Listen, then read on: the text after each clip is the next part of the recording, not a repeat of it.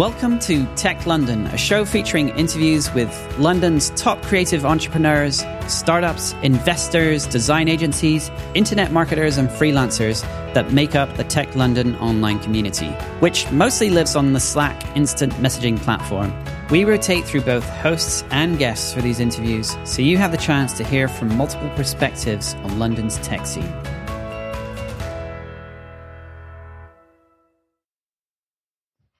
Hello, ladies and gentlemen, and welcome to this week's exciting episode of the Tech London podcast. And we've got Danae back in the studio. Danae, what are you known for now, and what would you like to be known for? Right now, I'm known for being a person who can help with people whose employers are really messing them about. And that's what I want to be known for too, just by a lot more people.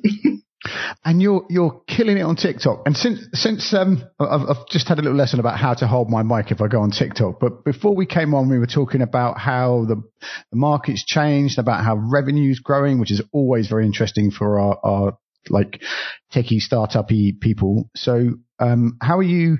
I mean, obviously you're growing revenue by making more sales, but how are you growing revenue? What's influencing that, and what's the marketplace doing? Because it seems, as much as I love the UK, it's just in my lifetime, I've never seen it in more of a shitstorm and between the economics and the social injustice. So what can you do with that very garbled question? Yeah, it's really interesting. So as a reminder, my company is a self-representation platform for employees to stand up against illegal behavior from their employers. And what is really playing out in the labor market at a wider level is in 2020, the status quo suddenly upended, and suddenly employees had so much power because there was not enough work. There was too much work for all the people that could do it. And you saw that carrying over into 2021. And then in 2022, the employers kind of struck back. And I would say even the overall market struck back with these mass redundancies, what they called a correction for the 2021 hiring sprees, and the rise of inflation, which isn't actually much inflation so much as it's corporate kind of corporate price gouging. And a lot of this at a macro level is about trying to keep the workforce in its place and trying to not let them get too big for their boots as they were starting to get, according to these kind of higher forces in 2021. And then you saw this kind of pitched warfare happening between the labor side. So unions, we're seeing strikes now. We're seeing strikes for the first time on a large scale in probably a generation. And we're then seeing these employers trying to flex you have to come back into the office. They're reneging on agreements. You've got Elon Musk, who's suddenly empowering a bunch of people in all kinds of different businesses to start acting like a jerk to employees again and saying, oh, like diversity was just an experiment that failed. Flexible working was just an experiment that failed. We need to go back to the old ways. But employees have had a taste and they don't want to go back to the old ways. And so 2023 is really this year of conflict happening. And then we see that at the micro level every day where, we have somebody who their employer has reneged on a contract about going remote working, or the kind of like diversity is over. You need to just do exactly as I say. All that kind of stuff is playing out at the micro level at Valla. Is there, because I get, my heart stops when I hear that, because one of the things we did in the co-working universe, it took us like 3 years to do it, is, and I'd like you to think I did it, but it was actually lots of smart people. We wrote a book, which was it's a handbook about diversity, inclusion, equity, and accessibility. And at the beginning of that, I thought I knew what I was talking about, and now I know I don't know what I'm talking about. But I was amazed, the fact that people in our little co-working industry were paying attention to that, and it got traction. And as through the process of doing that, my main contribution was doing a few podcasts about it, and the amount of stuff that came out of our little industry was about sexual misconduct. You can imagine. It was like Amazing. And what made me start this is it's a diversity thing. I thought we'd taken like a massive, well overdue leap forward. And I don't understand how people, like Elon and other people can walk around going, oh, it was all a mistake or it's all over. It's like, I feel this is a very naive thing to say, but how can they get away with that? I think it's the established, remember, power is never given, it's only ever taken. And there is established people in power who are very reluctant to give that up. And I think diversity in 2020 through 2022, diversity was, to put it bluntly, kind of trendy. For the kinds of people that don't really care about it. They saw it as a differentiator in a hot talent market to attract the right people. I think a lot of them were even well-intentioned, but they certainly weren't prepared to actually give any real power to anyone or make any real fundamental change. And what we're seeing now is it's almost like someone like Elon has given permission for the people who never really cared about this in the first place to start trying to change the narrative back to, okay, well, this isn't fashionable anymore. And it's like in America in the 1970s, especially in the fashion industry, like black is beautiful was like a trendy thing for all the fashion designers to do for a couple of years. And then they went back to being institutionally racist even more. And with every step like that, you are making progress because a number of people have learned a lot more about the injustices that are built into our society. But it doesn't mean that the people who have power are just going to hand it over, and they want things to go back to the way that they were. And they want people to stop making things hard for them. They found that, actually doing diversity, which is what they committed to do, was actually a really hard thing to do. And they'd really rather not have to do that. And so now they want to paint it as a failed experiment. It is. Being nice is very inconvenient. In our team, halfway through, someone, I'm not going to get into details, but people for very obviously valid reasons had to, tap out at some point, and that left, websites weren't built, and one obvious part of our company has a development team from Ukraine, and obviously that was a little bit of a problem in the supply chain, and it screws you up, and the effort of finding out how to resolve it is the long way round, but it's absolutely the right thing to do. Well, yeah, this is such a good example because the highest performing teams are diverse teams, but we often don't really look at the next part of that stat, which is why. Why are they the highest performing teams? And it's because diversity creates friction. And a team that can iterate through that friction, that necessary friction, and solve those problems becomes more high performing. They're more resilient of a team. They have better kind of capacity planning, etc. The second highest performing team is a completely homogenous team where there's very, very low friction. It doesn't mean that they're going to be the highest performing. Like, I would even go so far as to say they might be just better than mediocre, but they're going to do pretty good too. And what I'm seeing at that macro level is a lot of people who are very uncomfortable with that friction and thinking, this isn't worth it to me. This is really hard.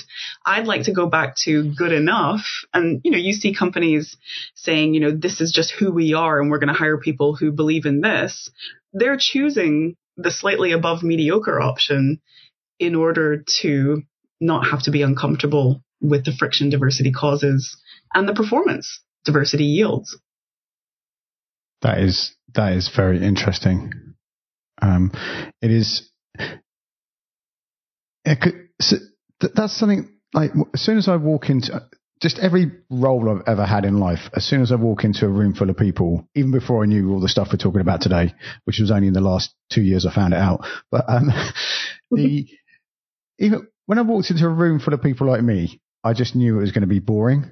And I actually absolutely found it uninspiring and would kind of go into what is it when I sort of go into airplane mode or autopilot, and then when I work with, probably work on a team, not even probably, definitely, I work on a team of mainly women. There's about 80% women, and some things I just cannot say anymore, which I used to think were okay. And even that is challenging. Not challenging, let's put that in perspective, but it's just enlightening as well. Yeah. The irony to me is, we're in an industry and technology where we're always looking for the outsized returns, the outlying returns, the outlying performance. Good enough is never good enough. And we even know how to get to those outsized outlying returns, but growth is discomfort. You cannot have growth without discomfort.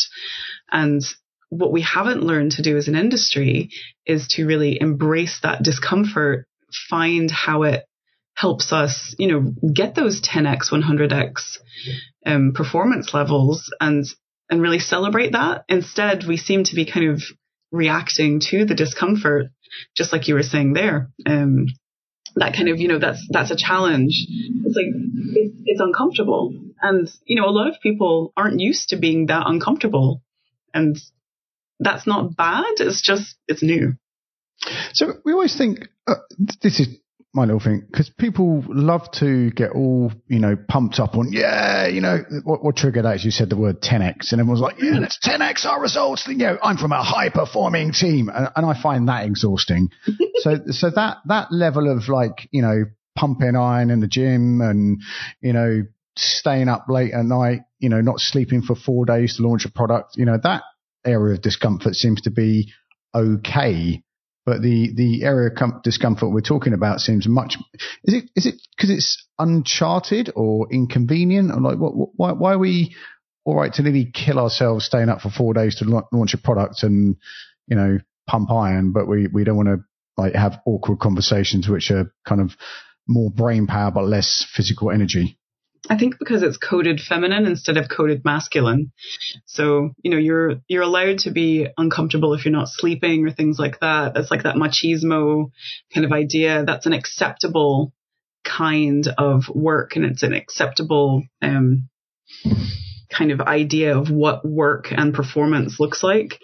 The discomfort of anything relating to emotion, interpersonals, anything like that, because it's coded so feminine and therefore weak, unnecessary, not valuable, then it's almost like a double whammy, because it's uncomfortable to begin with. And then there's this societal pressure of saying, why would I invest in, doing this when this is weak? This is something I shouldn't be focusing on. I should just plow through, or tell them to, pull them up by their bootstraps, or whatever nonsense that you kind of hear. So I think there's a real kind of judgment. To man up.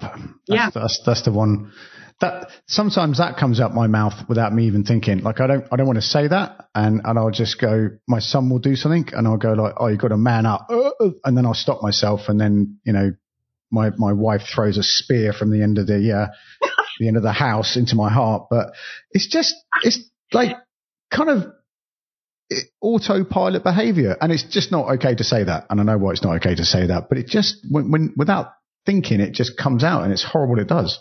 Well, this is the society that we have to, I've been saying this a lot lately, we have to live in the society that we're trying to change, and we have to navigate this all the time. I mean, the fact that most of the work to begin with is actually just recognizing where you're, just parroting something, and then having it really examined if you mean it, what it means, what it's contributing to, what it's actually telling.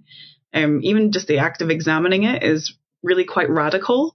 And then everything beyond that is the work that has to be done next. But until you can examine it, you can't do anything. And I think, we've been doing a lot of examining lately. And it's just that some people are like, I'd like to stop examining now. I'd like to just go back to the very comfortable thing that happened before, that was comfortable for me, but not for a lot of other people. So I think, because just in my little, universe, it was exhausted by COVID and George Floyd and lockdown and all that stuff. And then there was this like period of kind of accelerated indecision, and people were like exhausted, you know, in the Ukraine, Russia's invasion of Ukraine. So that was exhausting, like for everyone. And then there was like the aftermath of exhausting. And now there's like this other level of exhausting that some people around me that are normally, I know, on it, I don't know, whatever that means, like enthusiastic, are kind of going, oh, I just need a rest now, you know. And I think some of those people kept others like me going throughout the thing. And maybe it's, I know, we need one last push to get to where we could go rather than going back. Did that come out right? Yeah, I see this trend a lot of amongst a lot of people who have the privilege to be able to take a rest, because it is exhausting. It really is, and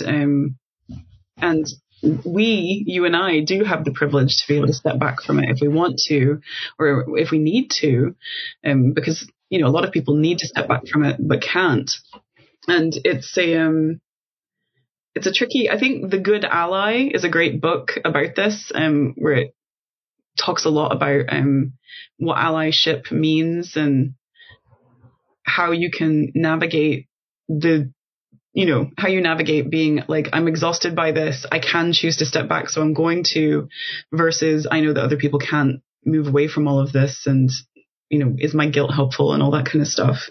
Is that Nova Reid? Yeah, Nova Reid's The Good Ally. It's a fantastic book. But I mean, bringing that back to a workplace context, it's still there for all the people who are working in the company. It's still there, and even worse for, you know, a trans woman, for example, right now, or, you know, well, today is Eid, and, you know, our colleagues who are celebrating Eid aren't getting recognition or aren't getting the day off or whatever it is. So the way I think about it is, you know, especially for anybody who has a responsibility, luckily this isn't a responsibility that has a tax. It's actually a responsibility that has like a real clear benefit to it. You know, some responsibilities are only downsides, but this is a responsibility with a real upside to really lean into that discomfort and find ways to regenerate or maintain a constant kind of level of energy for what they often call the work. Because we're moving into a time right now where everybody's kind of defaulting back to comfort because everything's just too overwhelming. Those who can push through the discomfort and truly innovate and work in a way that is so much more highly productive in the end, I mean, they're going to get the outsized returns in this kind of an economy and in this kind of a labor market. What do you mean innovate? Because that's a trigger word for me. Sorry. Right. So there's I think I've mentioned to you before that concept of VUCA. The US military coined it after the Cold War started. It stands for volatility, uncertainty, complexity, and ambiguity. And it was them trying to grapple with the fact that war didn't make sense anymore and the enemy didn't make sense anymore. And everything was changing all the time. It was hard to measure. And they were just kind of like, what the hell is going on? And if you read, oh goodness, what's her name? It'll come back to me. If you read about how to... Brene Mel? No, this one's called The Fearless Organization. And if you read about how do you actually perform in a VUCA environment? Because, you know, if you think about like the kind of factory model that we've all worked to, that was created for steel mills, and it was a reliable, predictable, understandable set of work that needed to be done that could be optimized, and Taylorism. But we are no longer in reliable, predictable territory. We don't have one person who can just walk in and solve everything for us. We have the smallest unit of innovation is now a team, not an individual, because one individual just cannot hold all the VUCA in the world. And so if the unit of innovation has to be at the team level, then you have to find a way to navigate this VUCA thing constantly which means that you're constantly having to change all the time and come up with new ideas and test them. And so to me, I always think, this is down to that smallest unit of team, and that is a innovation machine that we have to build. And the innovation, because I hate the word too, from that kind of RC perspective, that innovation is literally just making our way through this miasma of uncertainty that we're constantly finding ourselves in, business-wise and societally. Because I hate when people say high-performing innovation leaders. I just, there is like is it Amy?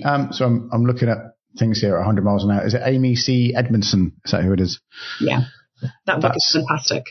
Oh, and I'm very excited because it's included with my Audible membership. the universe is looking after me because last few weeks, every time someone says a book, and I look like probably if I got like £1 for every time I look up a book on Audible, I would have a private jet on 24-hour standby. But it's amazing how many are included. That felt more like a therapy session at the end there, because that constantly shifting, adapting, working it out. Because it's not like me and my folks work in a war zone or a hospital or something, but we're connected to a lot of people, and there's this constant uncertainty and change, which is kind of halfway between exciting and fatiguing, and whatever's going on, it's anxiety in producing, and you have to be aware, don't you? You absolutely do. You absolutely do. And sorry, I'm distracted because somebody's just started a chainsaw outside my house. That's okay. We're I'm sure there's a chainsaw joke there. So what where can we find you online, and is there any last thought you want us to I'll put links in the show notes to everything we talked about, folks, including Danae's amazing TikTok. Yeah, that's probably the best place to find me. First is valla.uk on TikTok. That's VALLA. And you'll find me on LinkedIn as well. It's DANAE Shell. And that's probably the two best ways to get hold of me. Thank you. And just in case Zara, our producer, doesn't manage to get the chainsaw out of it, apologies for that. But this is how we keep it real, ladies and gentlemen. Thank you very much for your time today, Danae. Folks, if you go to techlondon.io and you can join the Slack channel there, it's only £1 to join the Slack channel, and that's to avoid bots and ChatGPTs and Elon Musk joining. And we'll put a link in the show notes to the Creator Write Club, which is every day from 10 till 12 in a different London co-working space. Whatever you need to write, whether it's a sales letter or a tribunal letter or a letter to Blue Peter, you can come and sit around a table with like-minded people, get your work done, and have a coffee and connect with people. Because part of one of the best things for your mental health is meeting other human beings on the journey. Say goodbye, Danae. Goodbye, Danae.